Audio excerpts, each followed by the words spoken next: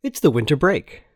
And while many faculty are busy with ongoing research commitments, January term courses, and all of that administrative work that got left on the agenda in the wake of the fall semester's maelstrom, hopefully at least some of us are settling in to enjoy some mind-numbing television on these cold winter nights.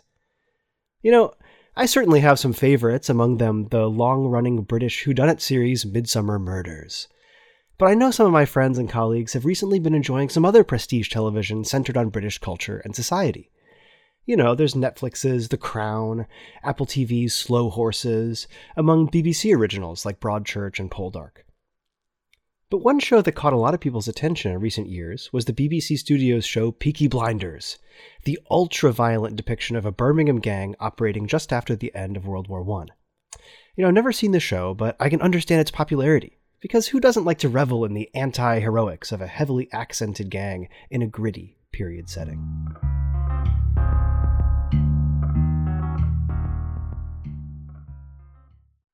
Today I have the great pleasure to speak with a former student who's currently working on the subject of historical English gangs. But there's a twist. Unlike the depictions we might see on today's prestige streaming TV shows, my guest subject of study flips the script on conceptions of gender and class. Nikki Viets is currently a master's student and teaching assistant at University of Maryland, Baltimore County. Her research at UMBC focuses on women's independent involvement in organized crime, in particular shoplifting gangs in London in the 19th and 20th centuries. Nikki has previously published research in the UMBC Review on the entrepreneurship of Lady Mary Wortley Montagu and her smallpox inoculation in the 18th century. Prior to returning to school, Nikki completed her BA in History and Political Science from UMBC and worked as a legal assistant for the law firm Davis Wright Tremaine, LLP. I'm really thrilled to bring you our recent conversation. Let's have a listen, Governor.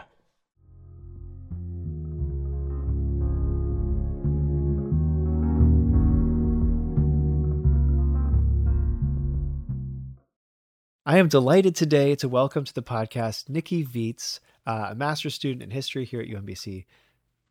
Thanks for being here, Nikki. Thanks for having me. All right, so I want to jump right in because you're doing a really fascinating research project, and obviously this is a historical research, and what you're looking at is 19th century gangs in the UK, which is obviously something that's piqued my interest, something that, as I was talking to you off mic earlier, really kind of strikes me as something that's fodder for a movie script or for some prestige TV show. And, when I think about these kind of prestige TV shows, the Peaky Blinders or whatnot, these shows that we've seen, we get an impression, right, of these kind of gangs from the 19th century, tattooed, they're sly, they're armed to the teeth, they've got, fabulous accents, right? But, I was really thinking about this, and most of the time we get this impression of these characters from movies, and they are pretty much always constructed in our mind's eye as men. But in your research, you've got a somewhat different story to tell. And so I wanted to ask you to start out, what are the gangs that you were researching like, and where did they come from, and what is their broader cultural significance? So I'm looking at one particular gang from the late 19th century to the 20th century. So the gang itself was called the 40 Elephants. Wow. And it was an all-female, all-working class gang. All female, all working class. Wow. Yes, it's a tongue twister when you kind of think about it. And they were from South London. So they were from specifically the Elephant and Castle area of South London. And they operated mostly in the Oxford Street, the West End, the fancy department stores. And they were a shoplifting gang. Wow. And so they started roughly in 1870, and they lasted actually for over 100 years to 1992. 100 years. So this is we're not just talking about the 1800s. This is a gang that's been in existence for 100 years. Wow. Tell me more. It's crazy. And so unfortunately, my research cannot span for a master's all those 100 years. Sure. So I am looking at, give or take, their first 50 years. So 1870 to 1926. And so I'm looking at their three of the key women that are in the gang and how from 1870 to 1926, how these women actually changed the methods and organization of the gang from the late Victorian into the Edwardian period. Wow. So how did this gang, and presumably some of these individuals you're studying are pretty pivotal players in this, right? How did this gang get started, right? How did this come to be? So the Elephant and Castle area, South London, in the Victorian period was literally the hotbed for all kind of violence. Like everyone is like, oh, the East End, Jack the Ripper murders, Mm-hmm. Whitechapel, but you had a bunch of crime in South London. You had a doctor, Dr. Cream, that actually injected rat poison into prostitutes. Wow. You had four prisons that were like right in that area. It was just a hotbed for criminality. It was referred to as the Mint, the lowest of the lowest streets in London. And throughout the Victorian period, kind of ruffians, hooligans, they kind of emerged. And one unified group was called the Elephant and Castle Boys. I'll just refer them Mm. as like the Elephant Boys because that's a Okay. really long name. Sure. And they were located at this tavern, and in this tavern, it was a crossroads between the bridges that connected South London to the City of London, and they became receivers and distributors of all kind of stolen goods. Hmm. And as the 19th century kind of progressed and more ruffian gangs emerged, they began to expand their business. They began to do pickpocketing, house burglaries, going to the racetracks, and they realized that we could actually gain access to the fancy West End bars and hotel scenes if we help to encourage our wives and our girlfriends and our sisters to join us. So Wow. the 40 elephants, who were originally called the 40 thieves after Ali Baba and the Sorry. 40 thieves, Uh-huh. they were like, well, if the men can do it and they want us to do it, why don't we do it? So they began this kind of co-operated scheme where they would dress up in more upper class finery. The women would be kind of the decoys. They'd go into the bar, attract a male, bring them out, and the elephant boys would then rob them. Wow. And as time progressed, the women realized and they learned the tricks of the trade. They learned you have to use fences and you can't wear the jewelry that you steal. And you have to make sure everything is a close knit family kind of community. You have to know everyone in the gang. They actually broke from the Elephant Boys and started their own criminal organization that was led by a woman and only included women. So how did the Elephant Boys feel about this? Were they were they upset about this development, or uh So they always actually had a close communication because they were family. And it was kind of a way for them to be, well, we might not be getting the proceeds anymore from your spouse, but if you need us or we need you, we're family, we can kind of Mm. interact. So it was kind of this breakage that was kind of like low key. It's cool. I get it. We'll like be like allies, in a certain way. We'll help each other. And of course, a lot of the elephant boys dated the 40 elephants. So it was a little hard to be, real enemies in that regard. Right, but still, organizationally, these are distinct groups, these are independent operations.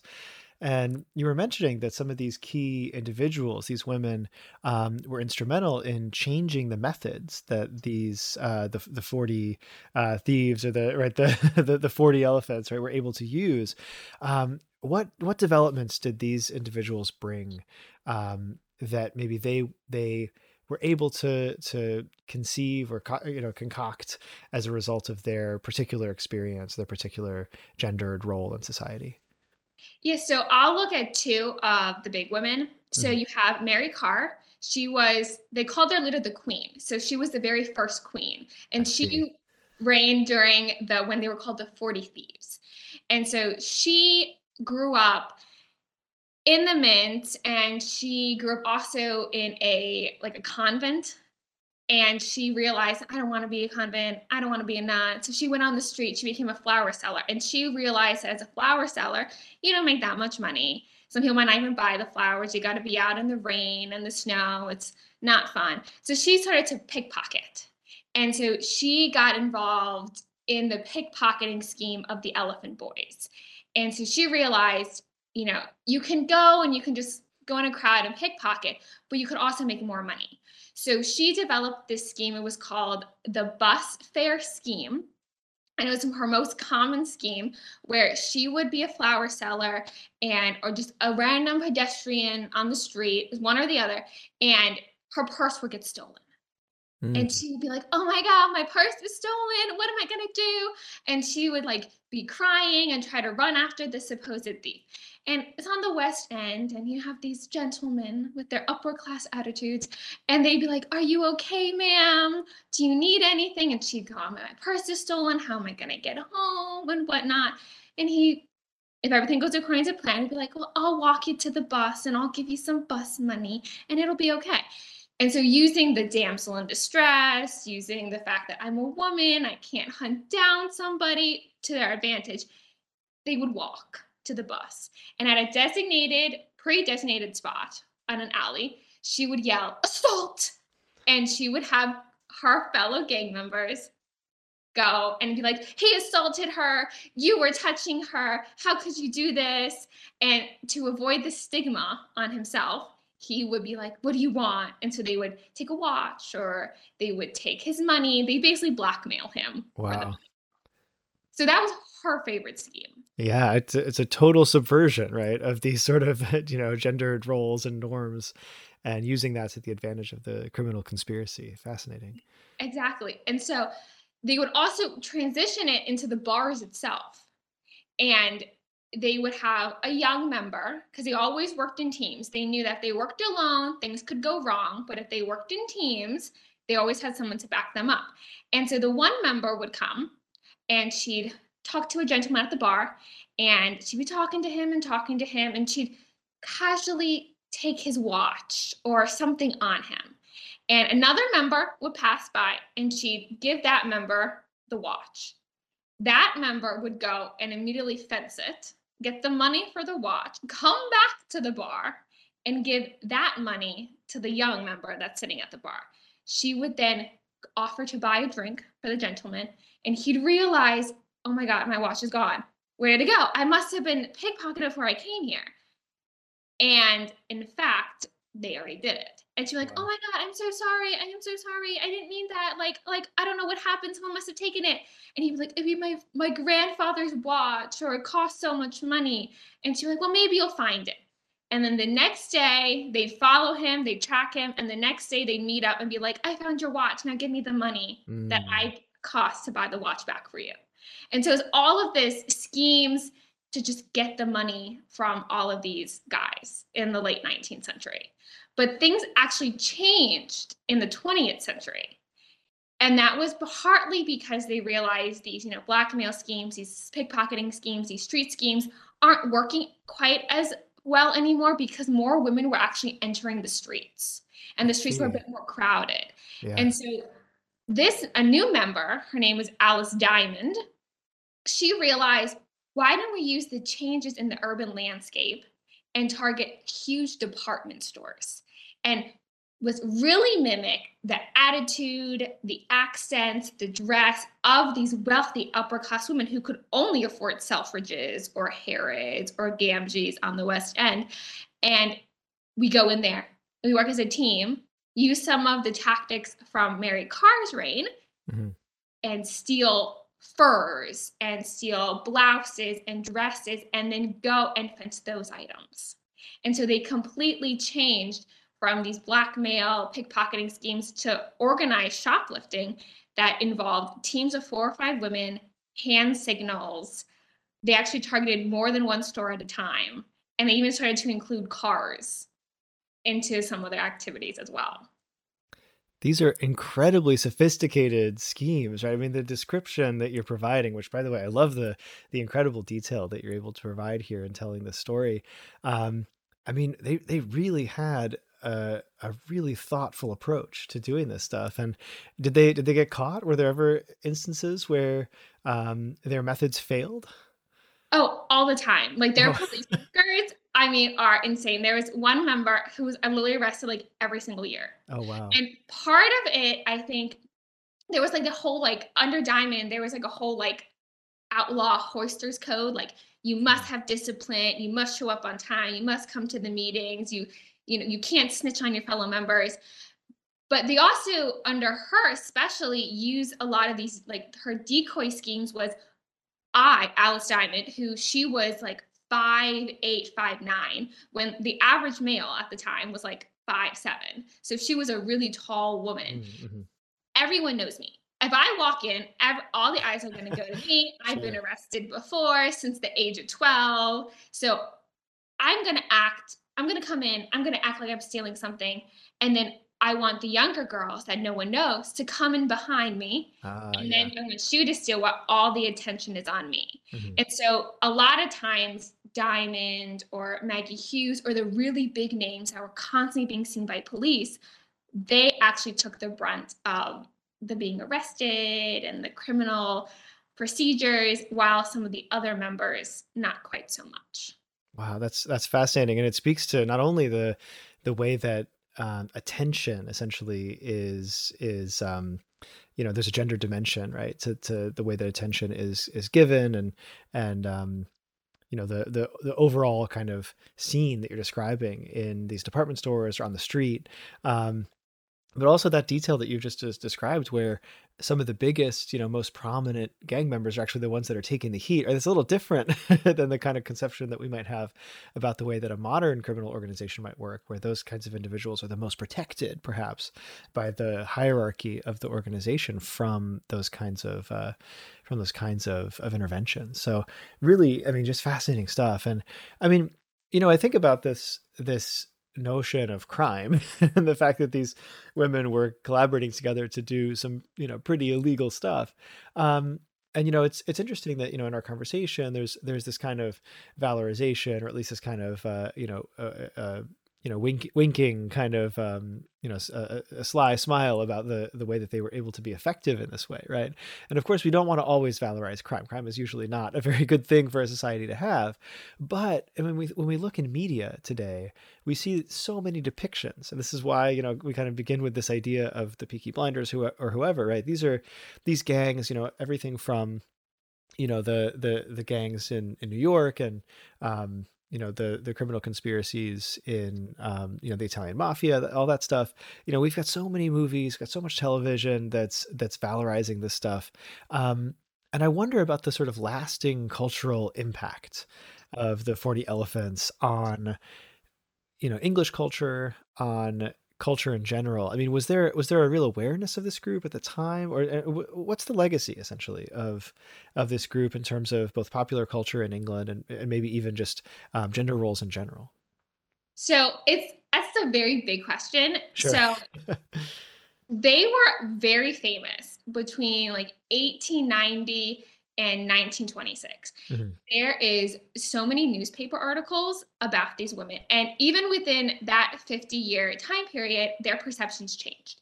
Mm, So when Mary Carr was leading, they were, female depredadors, they were female scum, they were the mm, criminals, the worst of the worst. mhm. And when Alice Diamond took over, and I think part of it is how clever she was as a leader, that she was willing to take the brunt of the fall, and that she really organized the group. Police actually were saying they're the slickest thieves, the most cleverest shoplifters, the best English criminal organization in England. So Wow. yeah, it became from the scum of the scum to like we have to like arrest them, but at the same time we kind of respect them. Yeah, yeah. And then in 1926, there was a big event. It's called the Lambeth Riot. And it was a whole street scene with like bottles flying in houses, breaking inside a house. And their popularity in the media plummeted. And Wow. part of the reason is because Alice Diamond, who was involved in this riot, went into prison, and she went into prison for 21 months. And she just wasn't anymore. The gang got rid of her from being queen, and they changed their tactics yet again. So instead of doing organized shoplifting and evading the police, they did the infamous, we're going to drive our car into the window, we're going to grab the stuff from the window, and then we're going to drive off. The typical Wow. smash and Yeah, grab. smash and grab. Wow. So obviously very different reactions to something like this, which is a, more violent, more aggressive kind of tactic. Right. And so they kind of just waned. And so from 1926 really to 1992, they were there, you heard about them, but they weren't quite as prominent. They just didn't fill the papers. The police didn't really write about them quite as much. And they literally dropped. They've dropped really from any public realm memory. I did my research. Luckily, I was able to go to London, do research, and I was in South London, and I was like, hey, I'm doing research on the 40 elephants. And it's amazing how many people said, I've never heard of them. Wow. There's a bar. There is a bar called the 40 Elephants. Fantastic drinks. Highly recommend going to the Scotland Yard Hotel. Very expensive drinks, but very good drinks. And they want to increase their image.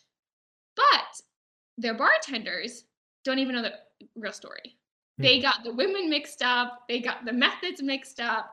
So there just has just declined. Part of it might be because we think of the men, we think of the famous gangsters like the Sabinis and the Kimbers, or, their attention as the years went by waned. So we're seeing a bit of more of an uptake in actually popular interpretations of them. And part of that is, I think, because of the Peaky Blinders show. And part of it is also because one of the relatives of one of the leaders of the Elephant Boys wrote a book, the only book about these women, like in all stores, like the only thing ever written. And he kind of brought them back into the public imagination. So more people, I think, are kind of going on top and learning more about these women. But a lot of times it is more about, oh, look at how many times they were arrested, or look at the few times that they did engage in violence. And they're not really tracing their change in tactics and methods throughout the time. But if you look at the overall legacy, I think, of female gangs, especially shoplifting gangs, is we can still see it today with the increased security in the stores, whether that is the actual armed security guards or the gates that you walk in and out, or the little tags. I think all of the professional shoplifters that contributed and stole a lot of items from the beginning, when all these retail stores became really, really big, we can see that throughout time, more security has been added to prevent women or shoplifters like this from getting any of these kind of items. Yeah, it's fascinating also to think about just the longevity of this gang and how, to some extent, our society also has changed and adapted in terms of gender relations in ways that make, in the sort of later stages of the gang, like this overall concept, basically, of an all women gang doing this stuff. It makes it maybe less remarkable in some way, whereas at the beginning, right, I mean, we're talking about the Victorian era, where ladies' roles were extraordinarily specific in terms of the things that they could or couldn't do, and this like subversion of those roles is such a shock, right? I think probably to society that after World War II and after the sort of fuller inclusion of women into public life, right? Maybe these practices are maybe not as jarring, perhaps, to the society in general. But I mean, it's incredible that you're describing this gang as existing over those eras and adapting in some ways to the prevailing culture. I mean, really fascinating stuff. I mean, I think it's fascinating. I think it's cool how even like in the first 50 years, like in many ways, they recreated their entire selves. I mean, they even got more members, like between like 1890 to like 1920. I mean, the members exploded. Like I've tracked myself between that first 50 years over like 70 members, from police records, from the newspapers, just looking at who they're associated with, who was involved in some of this. And it's amazing how just massive, I mean, historically wise, the longest running English criminal organization ever. So it's just incredible how long these women were just able just to adapt and recreate themselves, while all around them, like their male counterparts, like the Elephant Boys, they were gone. 1930s, just gone. So it was amazing how they were able just to recreate themselves while the men in many ways couldn't adapt. Mhm. Wow, fascinating. I mean, just to think about the developments that they are keeping ahead of in terms of social change is fascinating, and all in service of getting the goods, right? Very cool stuff. So you mentioned you went to London. You mentioned that you've done some archival research. Tell us just briefly a little bit about some of the methods that you brought to bear to make this project succeed. Yeah, so the archival research was really, really fun. It was really scary at first, like to go into some of these like big like archival institutions and be like, Mhm. "Hi, I need a reader's card. What do I need to do?" So it was really scary at first, but once you get in there, it's really, really fascinating. And I think what really helped is seeing, where Mr. McDonald, Brian McDonald started, his research, like what did he use in his book?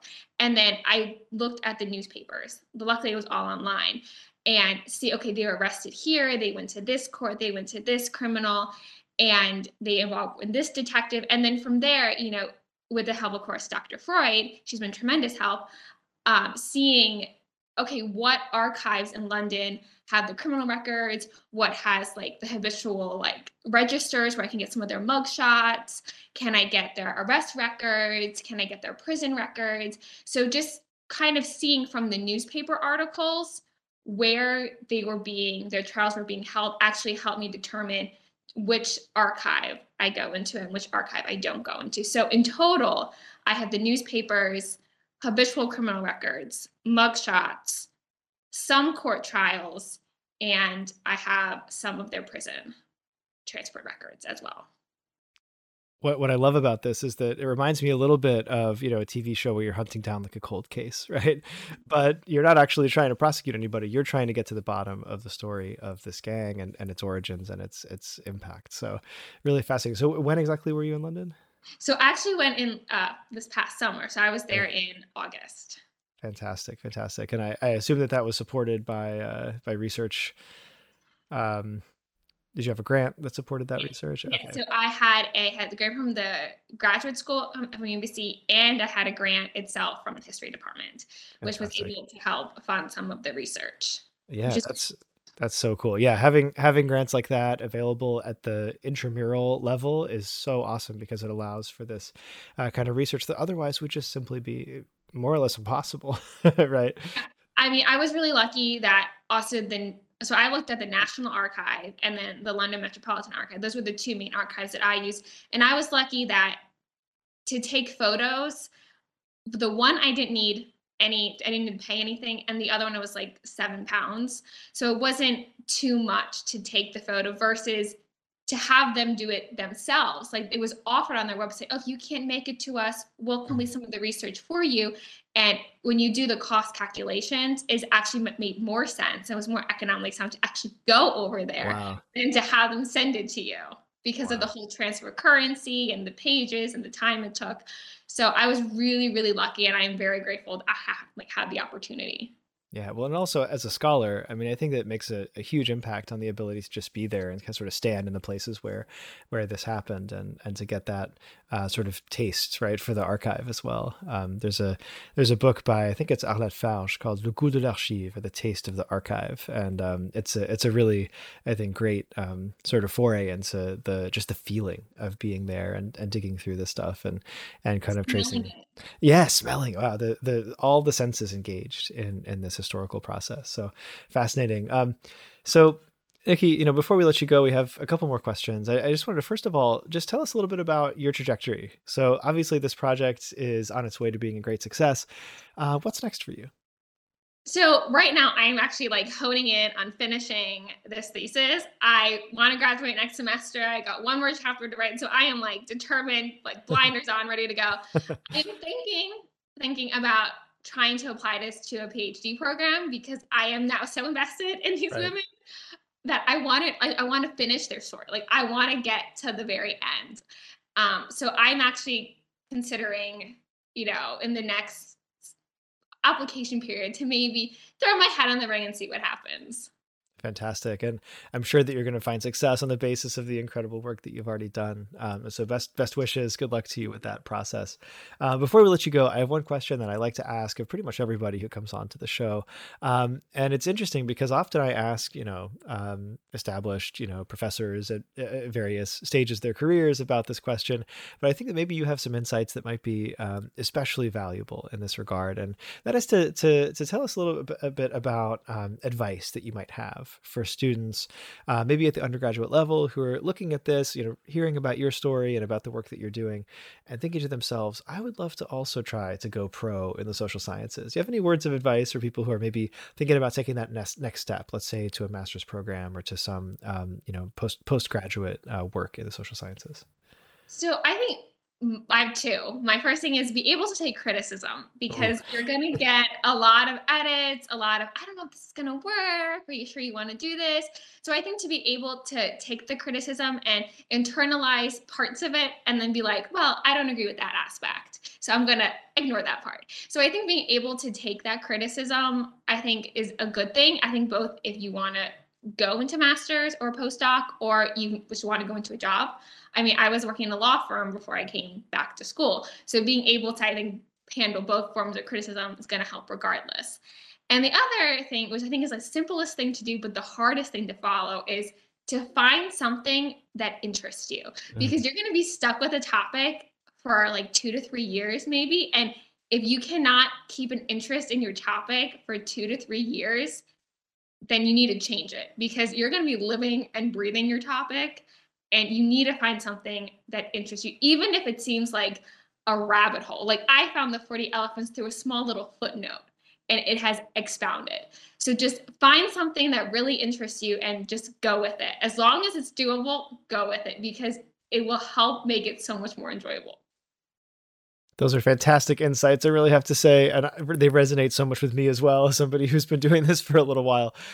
You cannot overstate the importance of that sort of spark, right? That deep interest that keeps you motivated, even when the paper gets tall, the stack of paper gets tall, and you're starting to feel your head swim a little bit. And I think that your other point also speaks to the notion that having a great advisor really goes a long way in helping you. Yes, So, yes, it um, really uh, does. yeah, I'm really grateful to Dr. Amy Freud, in the history department, who suggested that you come on and sort of forwarded me the information about this fantastic project. And it sounds, from everything that I've heard, that Dr. Freud is a fantastic advisor for this project. She is great. Shout out to Dr. Freud. Absolutely. Yeah, this is the part of the podcast where we do plugs, right? And so I think we're both here to plug Dr. Freud and all the great work that she's doing as well. But Nikki Viets, thank you so much for coming on the show. This is a fantastic project. Best wishes going forward. I cannot wait to see the finished product, and hopefully at some point in the near or far-flung future, after you've finished this PhD, maybe we'll see the book or even the screenplay about this fantastic and interesting subject in the future. Thank you so much for having me. It's been so much fun. And I appreciate all of your insights and your comments. It's been great.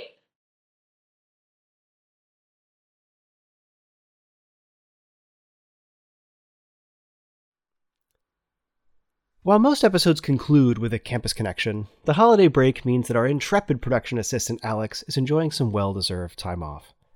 Alex will be back next time with yet another great segment. Until then, keep a close eye on your valuables and your assumptions about class and gender, and as always, keep questioning.